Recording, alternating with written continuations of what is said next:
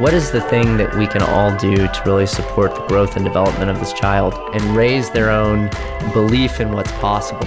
The educational landscape has shifted. The social mobility is very segregated. Therefore, politically, the same thing is happening. The decisions you make around that child's education are of paramount importance. What can we do that would make educators' lives better? How do we make change that you can see in the classroom? They don't have summers off. They're not on a break.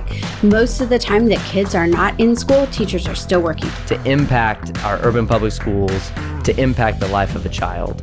We really wanted to elevate the profile of our city, as well as elevate the opportunities that exist in education here.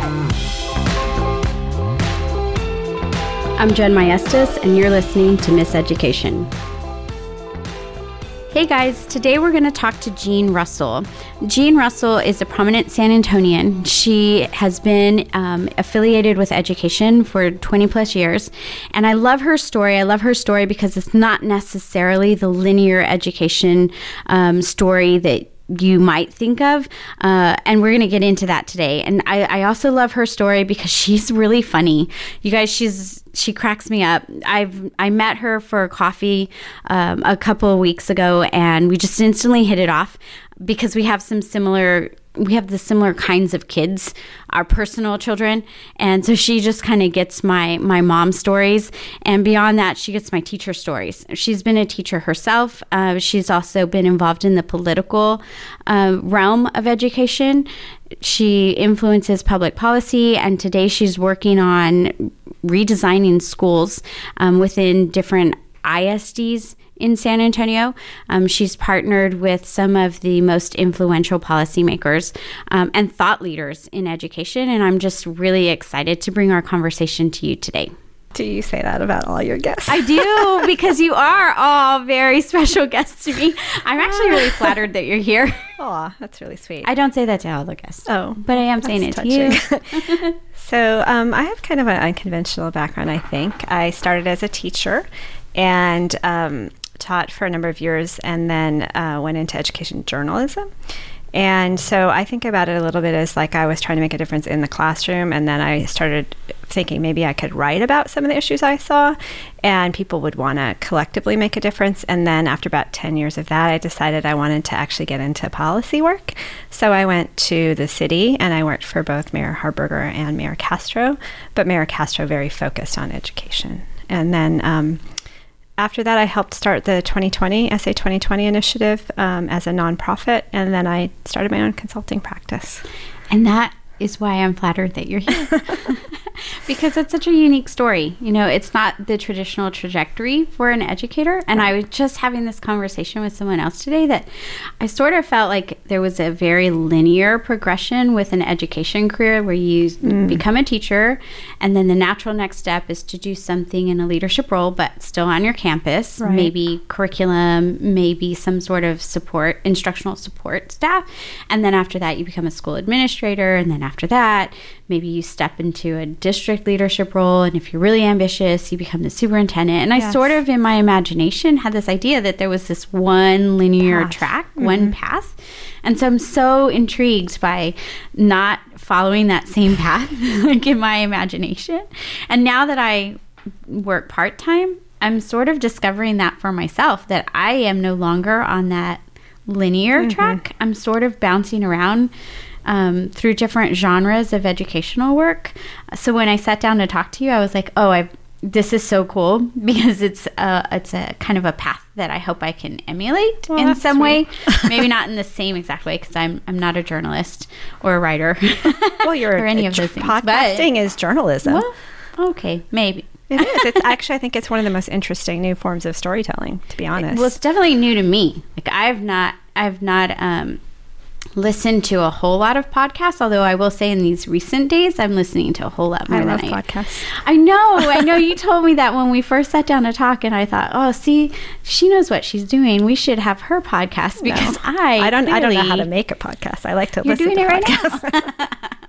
So I am so glad you're here. And I think your perspective is really valuable. I think you've seen it from a lot of different angles, what education is and what it can be. and what we hope it is in some regards, because you're also a parent. Yes. Two very difficult children. Two very but challenging children. Opportunities everywhere. Yes. Like the beautiful mess analogy is never more relevant, except when it's your kids, right? I have 3 of my own, and they are 3 beautiful messes. Yes. And each one of them is different. Right. But they're all beautiful messes. No, they're wonderful. And it's interesting. So I taught middle school and high school, and that's the ages my kids are now. And so that is my favorite age to teach. Yeah. But it's also, there's a different quality when you can never escape them. Like when you're with them 24/7. It's totally different than going home to your own quiet. Yes. Yeah. It's adorable when it's someone else. Right. And then you can come home and have a story to tell. Yeah. You're like, you'll never guess what this kid did today. But when it's your kid, you're like, why? Uh-huh. So what do you think you've learned in all your roles, like journalism, and you said, local government or public policy, and then just your time in your classroom? I'm curious about what you think in terms of redesign, which is probably something that's a pretty hot topic right now, is school redesign. So what are your thoughts? What do you think? I mean, I have a lot of thoughts about school redesign, but some of them are very probably, again, different than kind of some of the big debates in education. So I feel like maybe if we took a bigger lens and we looked at, even compared to ourselves internationally, sort of the issue around, like at its core, I think redesign is building around great leaders and great teachers.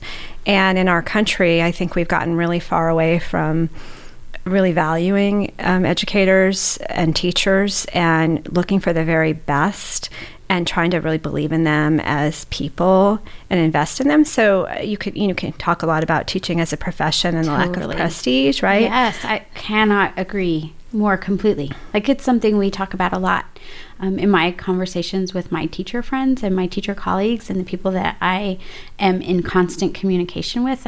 Somebody told me the other day that there's a statistic right now, at least in San Antonio, that the declared majors for education are somewhere around 4%. Yeah. Like 4% of the people that want to go to college want to be an educator. Right, and it's typically not attracting like the best and brightest either. And I think in our country, we, there's the whole issue of teacher salaries, and is there a pathway? Do you get paid better if you do a great job? There's those things, but there's also just this sense of, do we value the profession? Do we want our best and brightest student? How do we treat our teachers?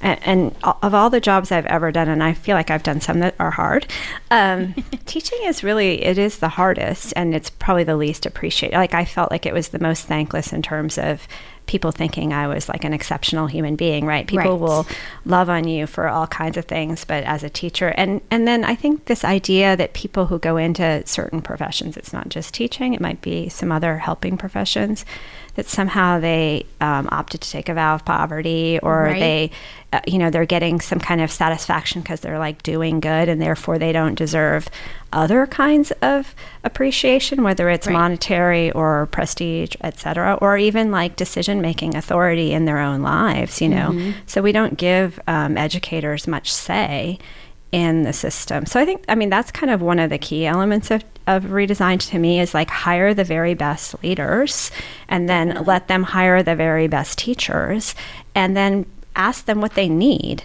to be effective. That to me is at its core. And then the other piece that you and I talked about the other day is listening to the students, so we don't ask the kids, and the kids are going to tell you. And they are, a lot of our industry partners, because our CAS schools that I work with have industry partnerships. So Toyota is like one of the ones who's always saying, what is the voice of the customer? Well, who's the customer in schools? It's the students. Totally. And they can tell you who the great teachers are. They can tell you what, whether certain experiments are working, all of those things. But we so rarely ask for that feedback.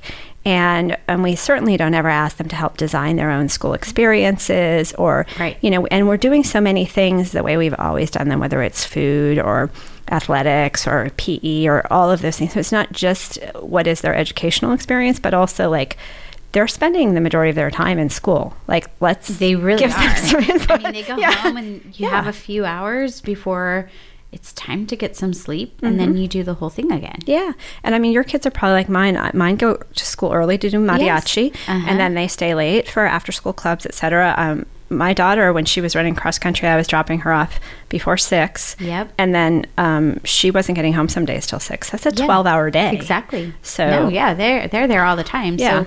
So Elijah, who's mariachi, he's there at 6:30 because he's also swimming. Mm-hmm. So the swim team, he's got to be there at 6:30 in the morning, Right. and he stays after school until about 5:15, 5:30. Right. For mariachi. Yep.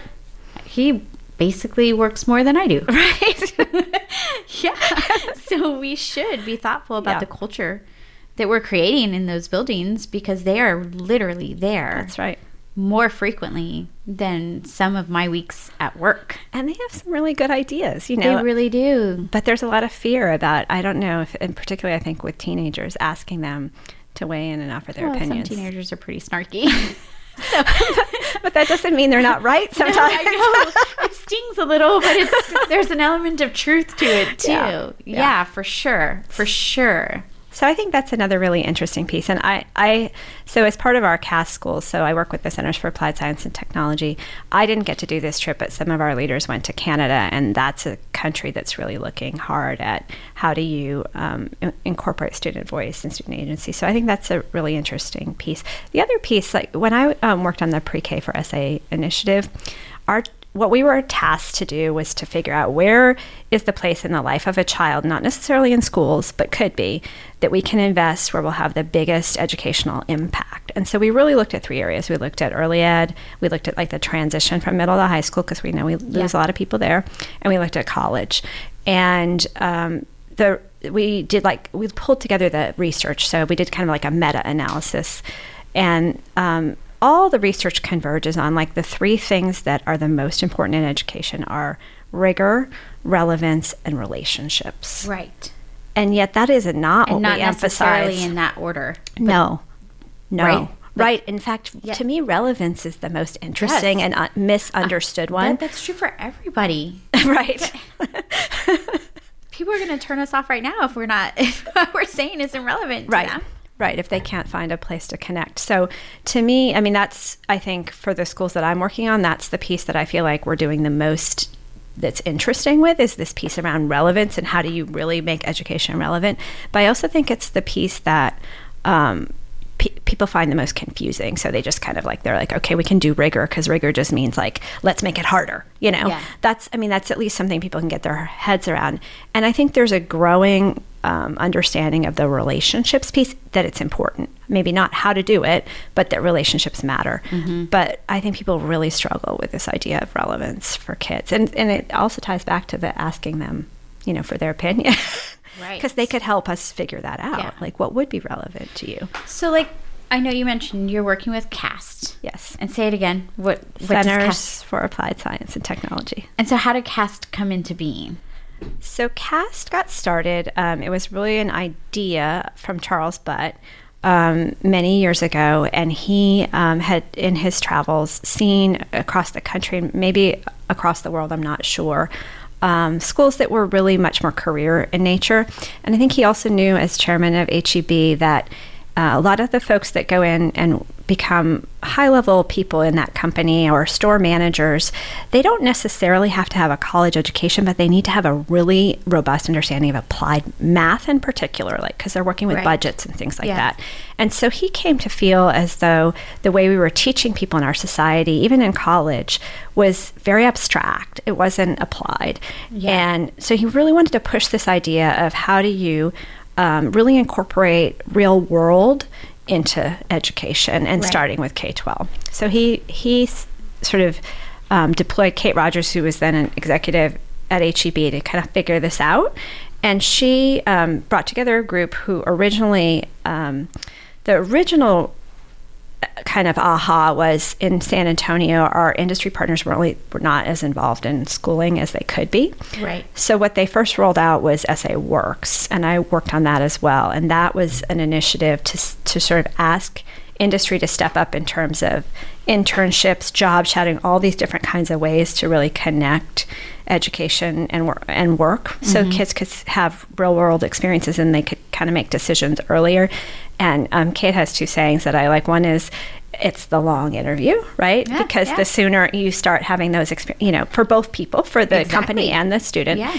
And so I think that was a big piece of Essay Works, is the idea of the long interview. And the other piece was the process of deselection is as important as the process of selection. And a lot of times the first somebody chooses, I'm going to study this is my major, whatever, and they get like super far along, and then all of a sudden they realize, you know what, I don't really like whatever it is. Right. We have a superintendent locally, East Central, Rolando Toscano, who always says, like, my daughter or son, I can't remember, is going to graduate school in dentistry, and he still hasn't touched any teeth. And it's like, what if you decide, like, I really don't like that? Yeah. There goes 6 years of your life. And, our education system is set up to be very abstract, very book learning. And when are we going to have those see, touch, feel experiences where we go, oh yeah, this really speaks to me? Or, you know what? I mean, the classic example is somebody who's afraid of blood, but that's kind of an extreme example, right? But but you do need to, like, you got to figure that out. Yeah. And sometimes you don't know what you don't know. Right. You actually have to go and do it and then decide, like, oh my God, I really hated that. Or I'm in love with this. Right. This is amazing. And I think so many of us, I know I'm one of these people, and I bet more than 50% of the population, you just don't know until you try it. You know, something can look so good on paper, but it's so hard to imagine yourself doing the thing until you actually do it. So giving kids an opportunity to do that. So I got sidetracked. So that was Essay Works. And so out of Essay Works, we then said, okay, now that industry is really participating at a higher level, let's look at this idea of career-themed schools. And so we had a committee that spent a little over a year going around the country, and a few folks also traveled internationally, looking at things like the apprentice model in Germany and Switzerland. And what can we do locally that would kind of be that career-themed education? And so initially we had thought we were going to build a school. But when we really studied the geography of San Antonio, we realized we needed to do things sort of strategically located around our city. So now we're working on a network, and I think we're going to have, well, for sure we'll have 5 schools, and we're looking at probably more like 10 at least. That's awesome. Yeah. And where how many exist, like, today? So today we have Cass Tech, which is in its second year. So it has freshmen and sophomores. And then we have Cass STEM, which is in its first year, and it has freshmen. So each one of them is adding a grade a year. And then we're opening Cass Med this coming school year. We have another school that is probably going to join our network. So that's an interesting twist. So as we kind of established ourselves as a network, other schools are potentially looking to participate because there's sort of a nice collaboration. We're doing a lot of professional development to participate in the network. So maybe that a couple schools that feel like they have a lot in common with our network will end up trying to join, and that would be really interesting. So the idea was formulated. You did the research. Yes. And then how did you pitch who did you pitch the idea to? Like, did you go to the ISD and say, hey, here's an idea we have. Here's how we think we can fit into... Yeah, that's a great question. You know, we actually had a couple superintendents sat on our committee, and it wasn't actually SISD, but it was right around the time that Pedro Martinez came to town, and I can't remember if I think we presented the topic to the superintendents, but he was sort of the first one to, like, raise his hand and say, I'm in. Yeah. And, you know, of course, he was rolling out this kind of portfolio, you know, schools of choice, and so it was a nice fit for him. So it was good timing. It was excellent timing for him. And in addition, he said, you know, so we were partnering at that time. We knew we wanted to do a tech high school. It was going to be one of our first areas of focus. And so we had started to talk to Tech Block. And so they were, like, very insistent that it needed to be in the tech district. And so then Pedro said, hey, I've got 2 buildings right here. Exactly. So it all sort of fell into place really nicely. Yeah. So it's so interesting too. Okay, first, I have so many thoughts in my head. I'm sorry, like I told you earlier, I get a little distracted and I get excited about talking about all this So we had a plan, and I'm going to go off script just for a second. Sure. Because I'm just so curious about, after you formulated your idea, and then you decided that, SAISD was a good partner. San Antonio ISD was a good partner because geographically they're in the tech district, right? Right. And then how do you go about communicating that to the community where a school, because what happened essentially is you moved into a school that was already in existence. Yes. So you share a building. Right. And that is such a unique design. Yeah. I affectionately call that little conglomeration of schools the Holy Trinity because there are actually 3 schools located in on the same campus, not necessarily like in the same buildings, but on the same campus. Yep. And it's working really nicely. Yeah, I mean, it's a really complementary kind of situation, actually, because they all have very complementary focus. And I think the principals are actually starting to think really strategically, too, about, like, how do they co-enroll in dual credit? And, so that's exciting, actually. There's a little bit of shared programming. Yes. In fact, our school CAS, so getting back to your question, so I didn't feel like we had a lot of like selling to do simply because the Advanced Learning Academy was rolling out around the same time. So there wasn't a sense necessarily of like we were coming into somebody else's space. And the other thing was those buildings that we took over, they had basically been mothballed for like 50 years. So they were... It's actually one of the oldest schools in downtown San Antonio. Right. I mean, my husband's father... he did like vocational training. So we took over the old vocational education. So we thought it was like a really beautiful story actually of like old tech becomes new rebirth. Tech. Yes. It has such a great cultural connection to San Antonio, like the school, the entity itself, right? Not necessarily the school building, but just the alumni of Fox Tech are just so invested in the Fox Tech community that it's kind of fun to watch it rebirth. It's really cool. And I mean, I have to say, like, I mean, I'm obviously biased, but our buildings are the only ones that really are historic anymore. And we preserved some of that. We tried to kind of keep that architectural feel. Well, have you been inside Cass Tech? I have. Okay. It's pretty impressive. So trying to make it, on the one hand, feel like sort of a techie, Google, geekdom-y kind of, open space. You can see all the way the technology works, the wiring. So the first time that I walked into Cass Tech, I was like, is this building ever going to be finished? No. That was my own I had no idea. And then when I asked, they were like, no, this is by design. Right. This is so that you can see how all of this technology, the infrastructure of the technology works. And I thought, oh, well, I'm a big dork.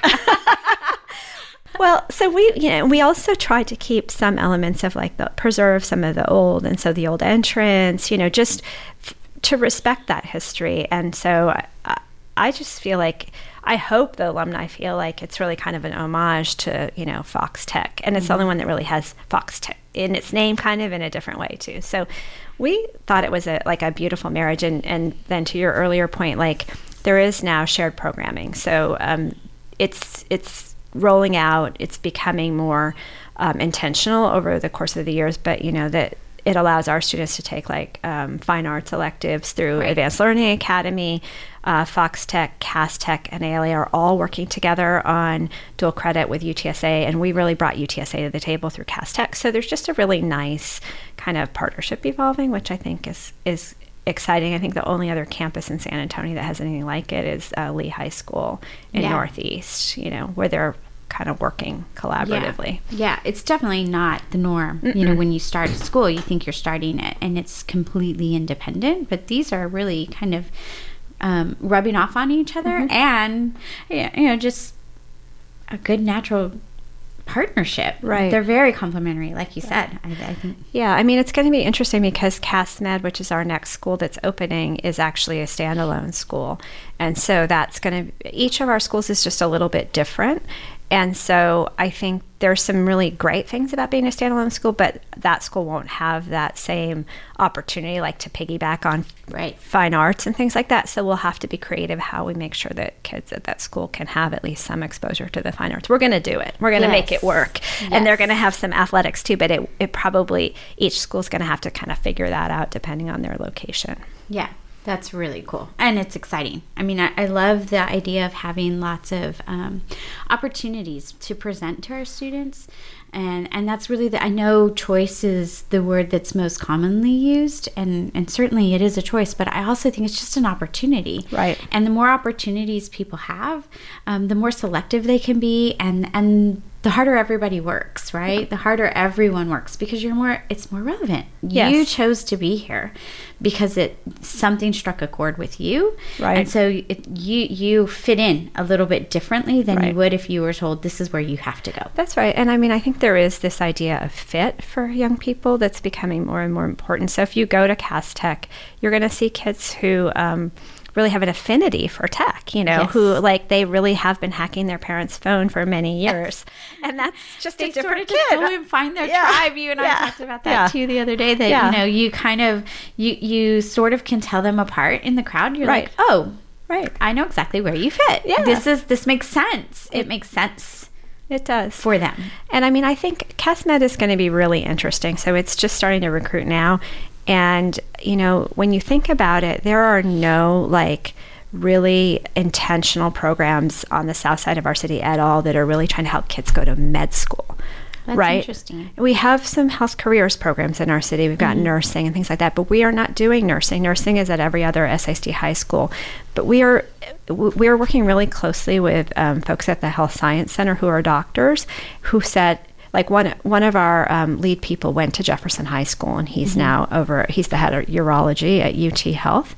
And he said, for me to get from where I was in Jefferson to here, I had to get through all these barriers. So I would like to design a staircase for somebody like me who's growing up. It's not that they don't have the educational wherewithal, Right. but it's what are the necessary supports, because that is a long journey. Yes. So I think it's going to be really interesting, because hopefully we're going to be pulling kids. That location at Brooks is it's near Edgewood, it's near South San, it's near Southwest, East Central. There's a whole cluster of schools, and it's nothing against any of those school districts, but if there's a child who really wants to be a doctor, that's a really interesting opportunity for them. So, Yeah. so I'm going to be really excited to see who we get at that school. Yes.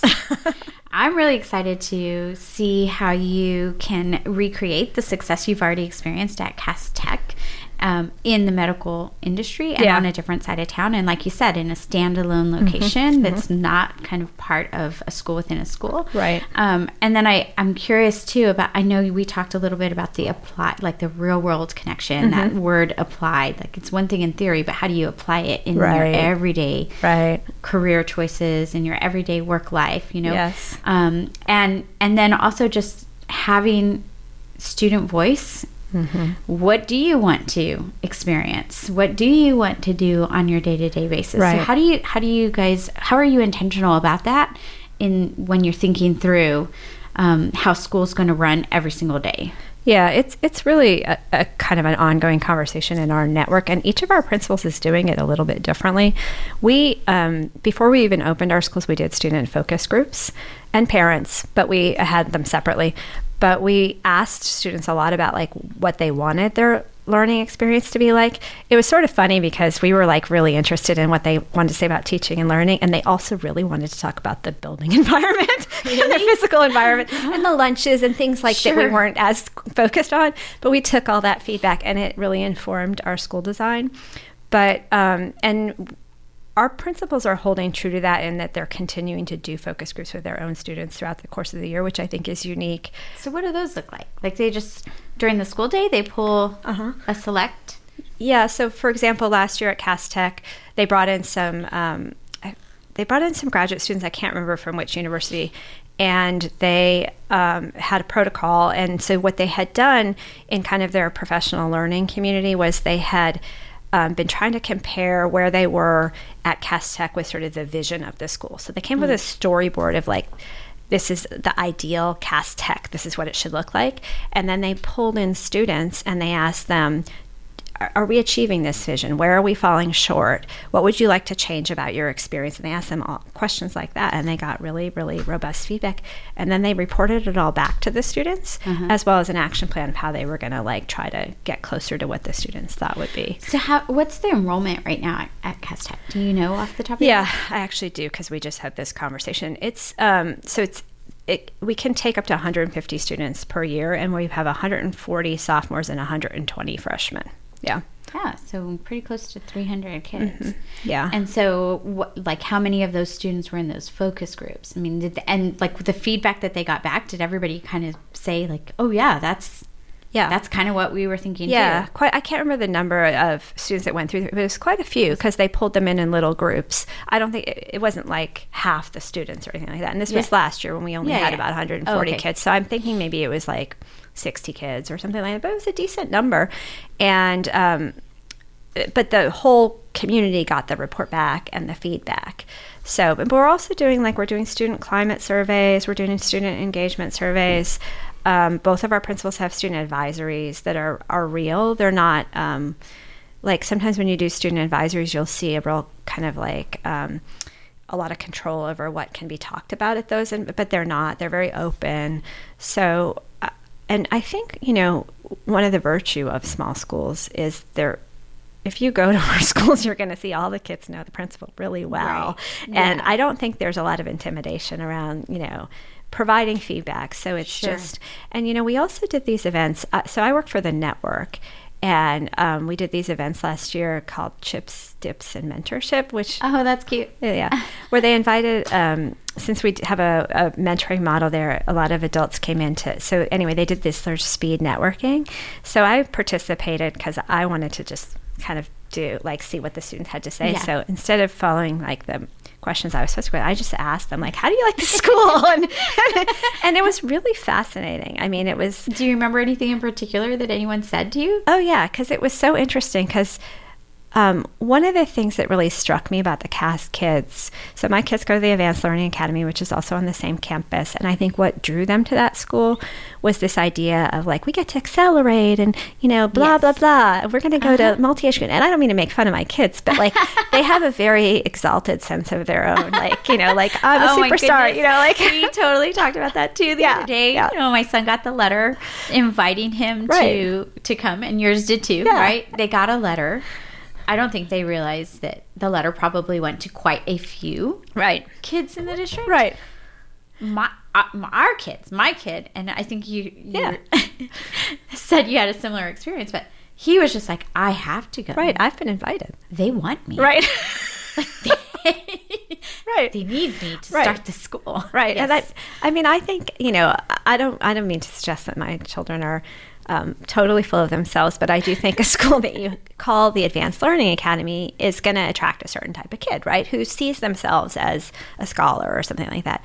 So CAST, I think, we really pitched it hard as a career opportunity. And so to a child that I talked to when I was talking to them over there, I was really struck by they were sort of really gritty kids. They were kids who were this school opened and I really want to make sure that I can take care of myself, or I have a foothold into a middle-class job. And so I could see how I could do this with this. So while they were very interested in tech, not all of them was, the more common element was this idea of, this helps me see my path. And I know that I'm in charge of my path. And I thought that was just really fascinating, because I've never done that kind of interview with ALA kids, and maybe they would be the same.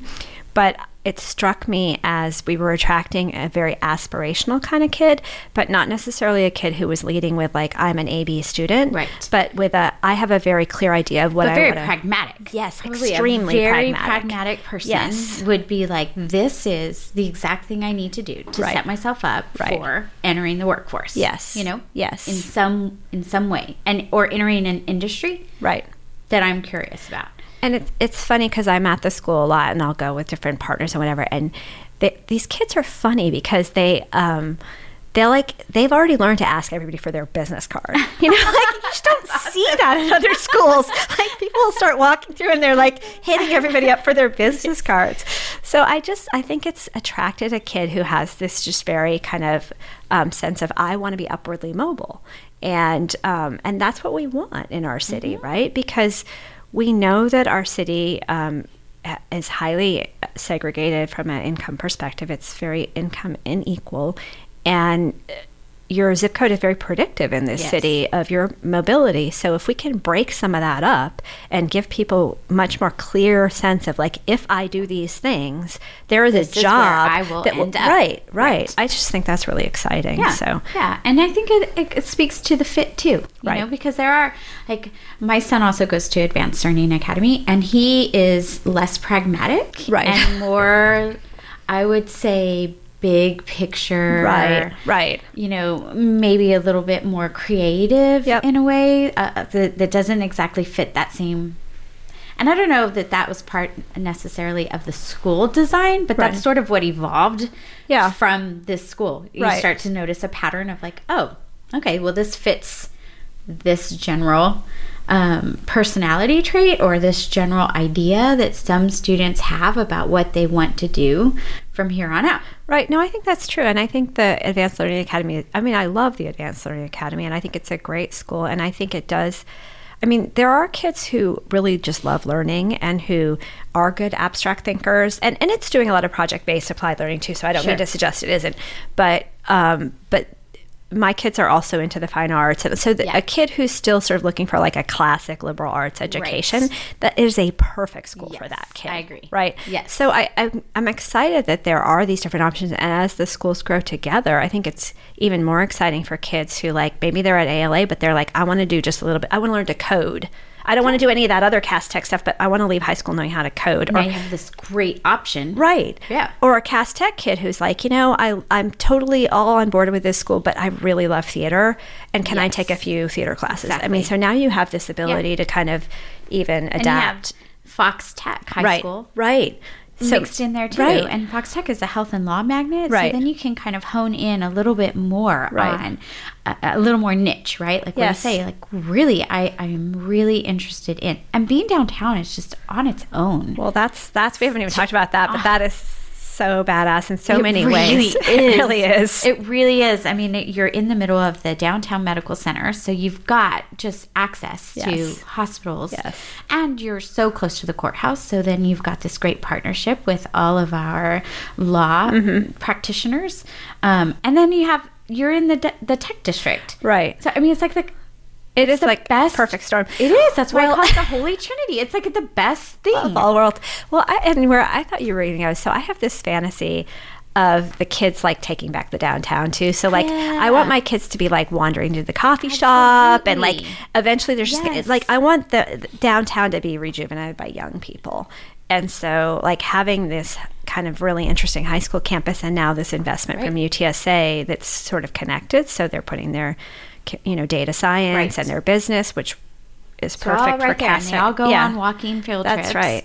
So, they know downtown well. Yes. They know how to get from point A to point B. The cross-country team, they run through downtown. I know. My daughter's on it. Yeah. I'm so jealous. I'm like, oh, you're so lucky, Jonathan, really that cool. you get to just go... you go outside and you're down on the river. That's and right. Then you're cutting through all the business district. And that's just a really cool thing. Right. They can go after school and hang out at the public library and use their music room. They can walk over to Southwest School of Art. There are so many interesting partners like for internships. So we want to do the tech ones, but what if like Art Pace needs somebody to help them with their social media? That's a great fit for us, So yeah, I think it's... And I do think that they just intrinsically develop an urban mindset. Yes. It's not anything that has to be overstated. It's you are in the urban core of the city. So everything that you're seeing has to do with urban living and urban revitalization. Yes. So it just becomes second nature to them. So in our conversations at home, I am always like, oh my God, I love you so much right now. Well, and they're not fearful, which is really great. And they have a different kind of global citizenship, because I think the other neat thing about these schools that we haven't talked about is the district is, and this is true throughout our Cass schools. So we have a partnership with other districts as well. So SISD is doing a really great job of this, but so are our other districts. But of managing so that these schools maintain their diversity. So one of the other things that I think is really interesting is giving kids a bigger sense of what is normal and exposing them to all types of kids. Right. So whether that's economically, or that's a variety of ethnic groups, or even people from just different types of backgrounds, or different geographies, you know, I think that's so healthy. And it can happen in a neighborhood school, but it's less likely to happen. You know, when you're pulling kids from all different places, you get exposed to, like, now you've got the, you know, the kid in the beaten up pickup, or who doesn't even have transportation, next to the kid in the Tesla. And that just, it's like, oh, well, these are two different, like, ways of living in this world, you know? Yeah, completely. And equally valid, just different, you know? So I love that. So all of those things that we touched on are so important when we're talking about redesigning the school, right? You're talking about being thoughtful of location, and being mindful of the student demographics, and being mindful of how to create relevancy. And you talked a little bit about relationships, and there's one thing in particular that I think is really cool about Cass Tech is that they have a full-time mentor coordinator that is by design working on helping students develop relationship building skills. Like you said, they're used to asking people for business cards. I mean, how did that come into being? Yeah. Well, it's interesting, you know, so we haven't talked that much about, like, the design piece. So I think something you and I talked about when we met is this idea of building schools that are cognizant of the reality that our kids are living in, right? So I do think of this metaphor of a staircase. So how are we staircasing kids into college and careers in a way that's very intentional, that we're building that support? Because I think historically our systems are not connected, and so we say to the K-12 system, you should do a better job of, like, preparing kids for college, and we say to the college system, like, what's wrong, but we aren't, like, building those connections. And so we're very intentionally embedding all that in our schools. And so, but the other piece is the career piece, and that's partly the relevance, but that's partly the relationship with the employers. So from early on, we said the employers are going to be at the table helping design these schools. And so they, you know, that's everything from the projects the students work on come from our industry partners. Right. So, like, they have real world application because they're designing them. For example, they will take somebody's suggestion, like if I had a nonprofit and I said, hey, I need a graphic design. Yes. We've had students who've done that. Yeah. And so, and also on our curriculums, like, so for example, when we started out, we had 3 pathways. It was computer science, or NIT kind of blended, and then it was web design was the second, and then the third, it was digital media, and then the third was business and finance. And so our USA people came in and they did this whole thing on UI UX, and so we're the only school in the state, I believe, that has a UI UX user experience pathway, because that's what our industry partners are saying they need people to know how to do. So, and they've been in there doing workshops with the kids, helping them design, giving them real USA problems to solve. So you see things like that. You see, like, Whataburger, who's a partner, has been wanting to get, like, youth input on, like, their cyberbullying campaign. So working with our youth, you know, so it takes all kinds of forms. But our goal was to build, back to the business card point, that was to build adult supportive relationships and relationships with companies in a way that we all know as adults that we need. So and that was what impressed me in our conversation when we talked last week. I was like, adult supportive, what does that mean? Adult supportive, because I haven't heard it termed out that way. So when you said it the other day, I was like, well, okay, give me an example of an adult supportive relationship. What does that look like? Well, it's funny. So, like, we have all these mentoring programs, right, in our city, and they're great, and I've done them, and I love them. But, like, you think about as an adult, like, all of us can say who are the people in our network that we call on for mentoring support or who have helped us at our work. But how did you build that, right? You built it sort of organically. Like, nobody came and said, or you didn't raise your hand and say, I'm going to mentor you, or ask somebody. But can we actually build that into students' experiences? So getting all these adult professionals into the school, and then really trying to measure, like, through surveying the kids, who are the people you can turn to besides your family for help with your career, or, you know, what sort of context you have. And then bringing in this mentoring coordinator who's really more like a business liaison to have him help the young people figure out how do they engage with the adults in a way that, you know, the adults are going to be comfortable around them. So he's doing a lot of, like, culture work with them. and then making sure nobody falls through the cracks. So that's kind of what we're trying to do. Is we're trying to, in all ways, create an environment where we have young people as captives, because we basically do. We sure do. And that we sort of teach them these life skills that are actually, I mean, I think having somebody who's going to like help you network to a job is probably way more important than like what grades you got in school, right? Yeah. But we don't do that in schooling right now. So how do we do that? So that's kind of the idea. And we're starting to get some, surveying back from the students. And I think we still need to do more to deepen those relationships. But we are hearing that the number one thing that they like about the school is that piece of they feel like they have their connection to other adults, like industry. Yes, that we have all these adults that are coming in and they're really invested, and they care about us and they're helping us connect to these real opportunities. And we have had kids, even though we're only with sophomores now, but we have. So we're mostly trying to structure it so they'll have internships and job opportunities like junior, senior. Right. But some of the high flyers are already out, working, and they had summer jobs and things like that, which is pretty awesome. Yeah. Cool. That's really cool. So more to come hopefully on that. Yeah, definitely. Well, when you said it, when we were talking about it, and we were talking about how important relationships are and how important it is to practice networking, it really struck a chord with me, because I feel like that's where I am at in my own personal and professional life. Is I realized I've been a little lax on my networking skills, because I haven't necessarily had to network, because when you are on a campus and you're invested in your campus work, the people that you generally talk to are the people that you are doing the work with. Right. And you don't in a campus setting, you don't necessarily spend a lot of time out in other industry networking. I realized, though, when I arrived at a campus that had some big needs and big challenges, that it was the networking skills that helped me close the gap, right? And without those networking skills, and since I've left the school, I've realized, man, you really do have to know who to call on, and when to call, to get stuff accomplished. So if it's a skill that we neglect, then when you're done working with the people in your everyday life, it's going to be a hard challenge. That's right. And I think to just kind of like break the ice. And I think there are these things in our society that we don't make transparent for young people. Like we don't tell them, like, these are the keys to the kingdom. Explicit. Exactly. And it's one of the reasons I love Lorenzo's book. So I don't know if I don't know if you knew this, but last year we bought Cilantro Diaries for all the kids at Cass Tech. Wow, that's cool. And he came in and signed books and gave a talk. But this idea of a personal board of directors that he has in his book, it's so great for young people.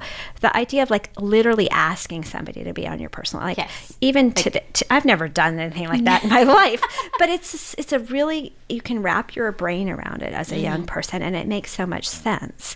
And so I think, we've done things like that to just really get them focused on the idea of, these adults are here to help you. Ask them for help. Build that really. And, maybe you have a relationship with somebody who's mentoring you now, and then you go off to college, but you still have their business card. And 5 years from now, you can get back in touch and say, so you have different relationships for different kinds of things too. And then the other piece, I think, in San Antonio that you and I talked about is we have so many kids who maybe don't have a person in their immediate family who went through college.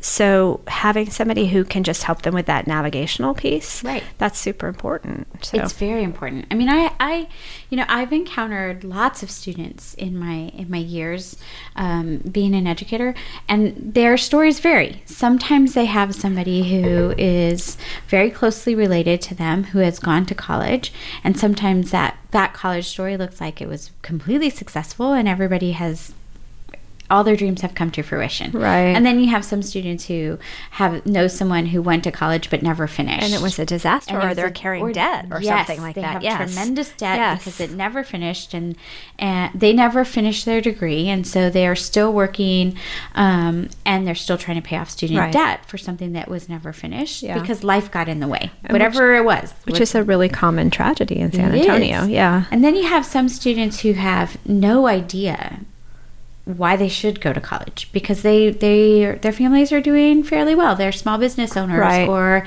they've found a way to make income what they need it to be. Right. And so they don't have necessarily the ambition to go to college, because their families have done what they've wanted to do and been successful. Then you have some students who are they kind of want to go to college, but they don't have anyone who's done it before them. Right. It's a totally And like hard, opaque it's for them. Very, very. They're not really sure how they can go about it, Right. and then it's sometimes a tough sell to your family if no one's gone before. Right. It's a huge expense. It is, and it's getting worse. It's getting worse, and to even think that you might spend $20,000 to $30,000 a semester on Right. something you don't really know how it's going to end up. Yes. It's just like it's unfathomable for some families. So Yes. I do think like it's so important that you have those other adults who have the stories that can say, well, here's exactly what might happen, and let me help you figure out. Well, and they can advise you on very practical things too, like, so what's the difference between a grant and a loan? Because people can get into a lot of Totally. trouble with loans. And one of the other things we're trying to do with these schools is pack as much college credit as we possibly can into the school to bring down the cost. And so, like, we talk about our mission being maximizing options for young people. So, like, if a person learns, say they learn how to code and they learn some basic business skills, right? It might be perfectly sensible for them to go over to Geekdom and start Exactly. like, that's fine. Right. And so it's not that we're trying to push everyone to go to college, because in some cases, one of the most successful people in my extended family is my husband's uncle, who has a plumbing certificate. I don't believe he has any other higher education, but he owns his own business, very successful. So, there's nothing to say that you need to go to Right. on a particular route, but like Lorenzo and the folks who are over at Geekdom will tell you, the most common reason those companies fail is because they lack like rudimentary understanding of finance, right? Yeah. So they said, if you do anything, make sure that the people who are learning computer science learn a little bit of business too. So if they start their own business, they can be successful. And so I think it's just about thinking, how do we listen to our industry partners, and how do we give students, while we have them, the maximum number of things that equip them for when they leave, assuming that they go nowhere, Yeah, that they stay right here. Right. Yeah. Right. I mean, that when they leave high school, they're going to have a marketable skill. They're going to have some college credits for whenever they want to go, immediately or later. They're going to have some good job opportunities. Like, if they have all those things, that's pretty awesome. It's really awesome. So it seems like you've had a lot of time, first of all, to think through some big issues in education, right? And you've had some conversations. Well, I'm old. I wouldn't call you old. But it seems like you've had some time to think about it. And you've had like these really great conversations with community partners, industry partners, parents, students. You've had your own educational experience with your children and made some choices, right? So I'm just curious too about how do you, like, there's some big educational jargon that some people, if you're not in the education industry There's a as lot of closely education as jargon. you and I are, Yes. there's so much educational jargon Yes. that I think sometimes it's Off-putting. worthy. Yeah, it's off-putting, and it's a worthy thing to just slow down and say, okay, here's what we mean when we say. Yes. And so we've talked a lot about student voice and student agency. We talked about redesign, and I think those are like industry buzzwords for us. So maybe we take just a quick second to sort of break those down, and talk, and school choice. I mean, those are all things that we say in our educational conversations that I think it's really important for our students and our parents and other community members to really get a good understanding of what we're trying to describe when we're talking about those things, so that we develop like champions of education all over our city. Yeah. But without understanding what we mean when we say, these are the conversations we're having and this is what it's about, if you don't understand, if you don't even have that understanding, you don't have the framework or the context, then you can't really be a champion of that cause. True. I also think people should push back a little bit against the jargon, because my grandmother used to always say, never use a $1 word when a 25-cent word will do. But like, I do feel like, we should, I was a journalist too, where you want to explain things in a way people will understand.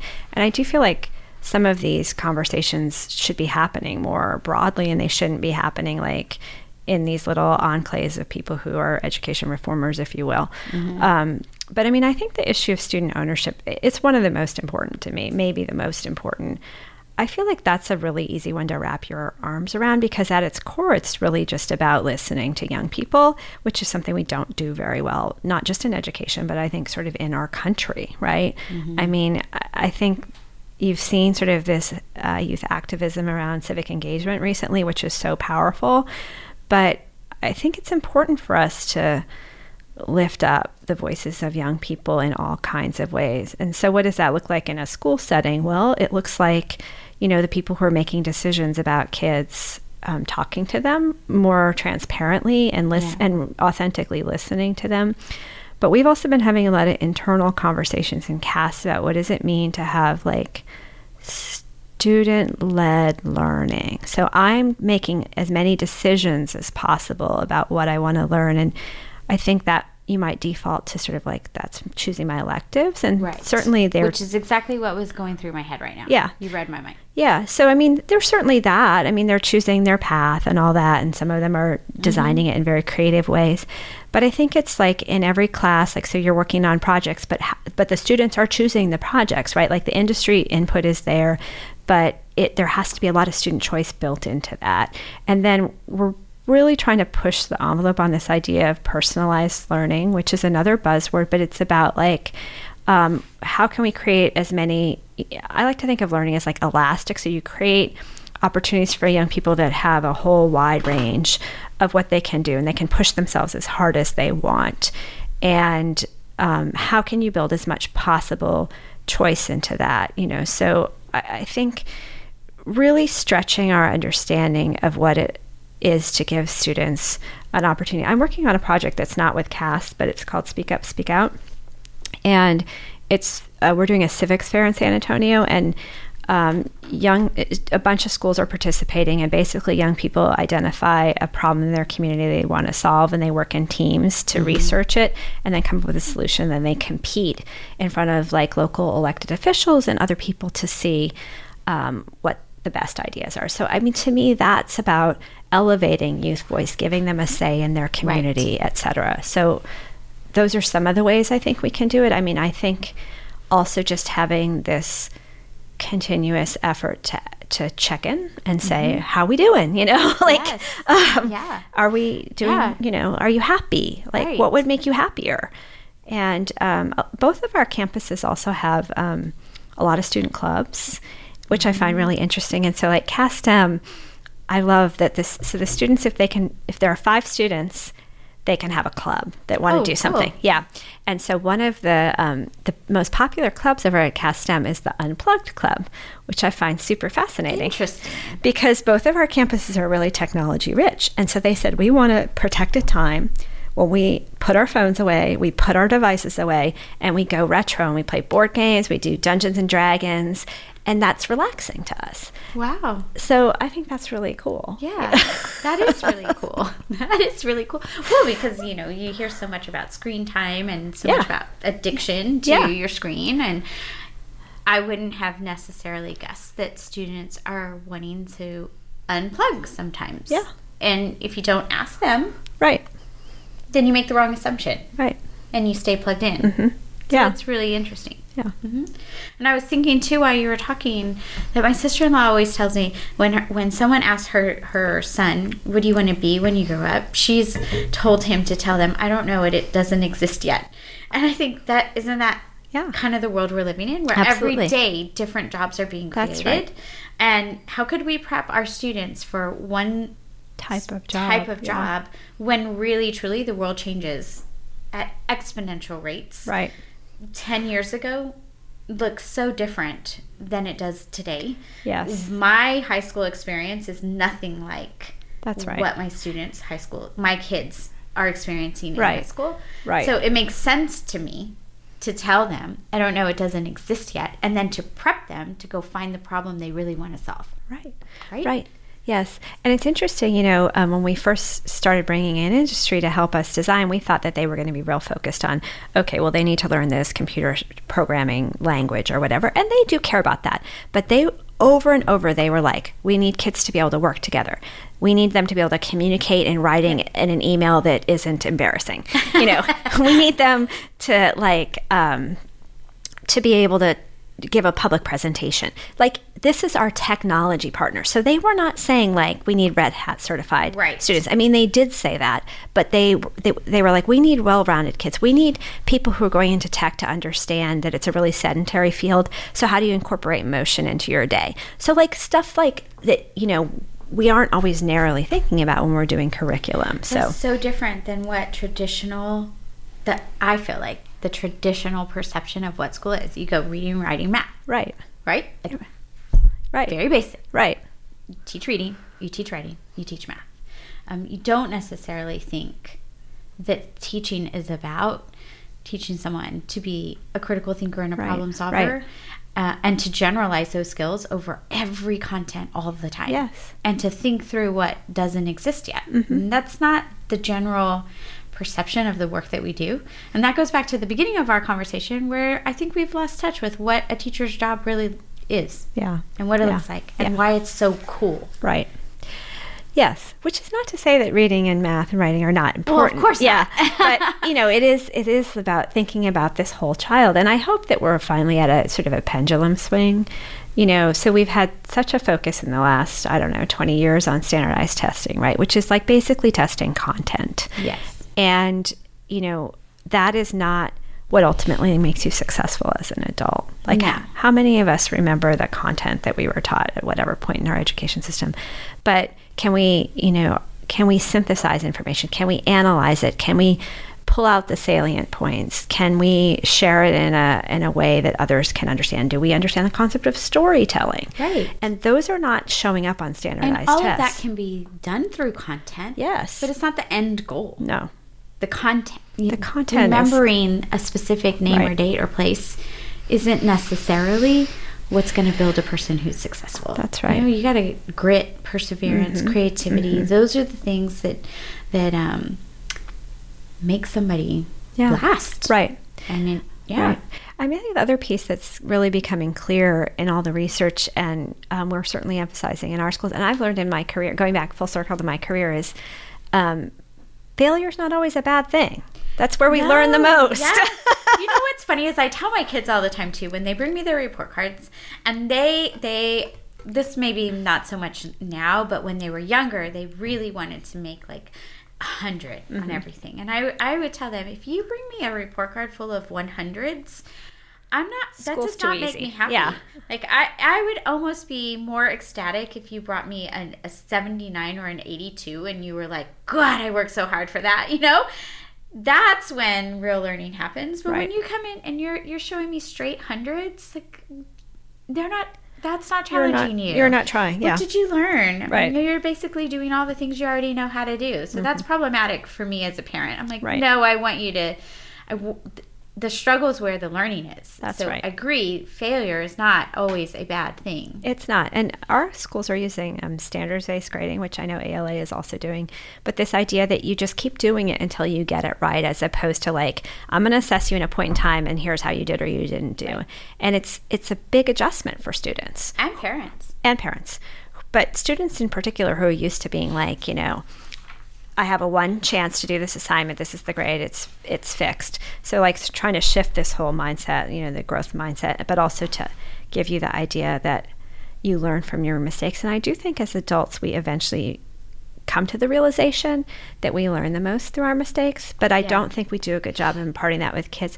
The other thing about what we tell our own kids, so I have the same feeling about grades, but I also, since my kids were little, was saying to the teachers, I have a lot of confidence in my kids' academics. That we do a lot of that stuff at home. I don't mean to be a snob or anything, but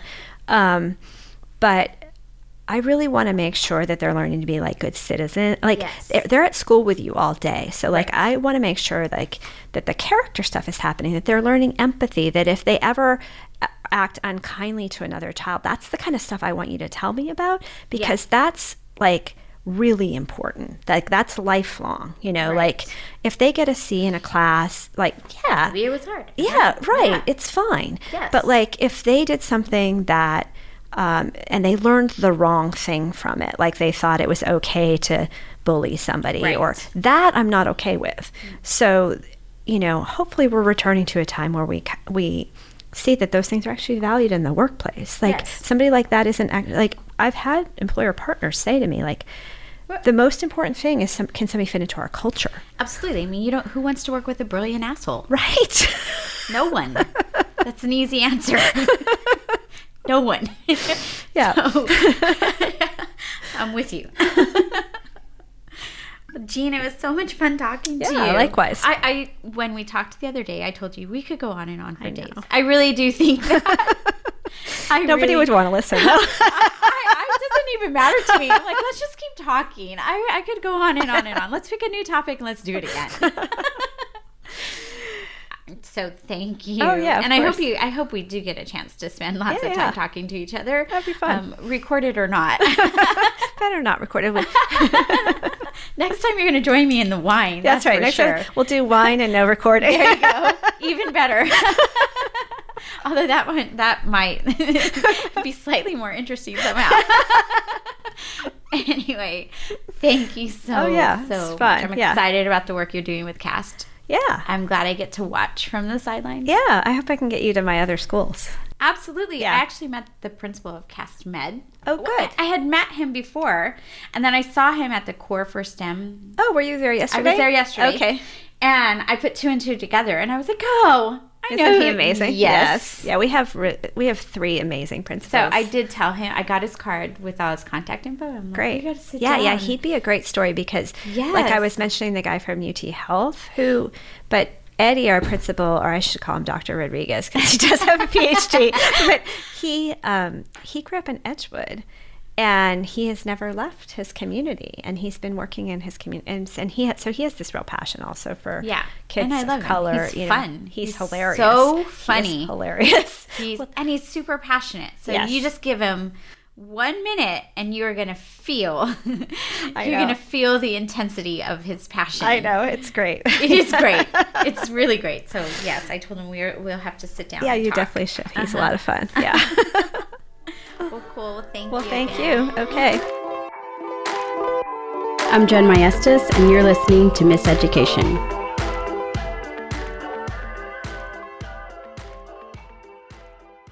This podcast is a part of the C-Suite Radio Network. For more top business podcasts, visit c-suiteradio.com.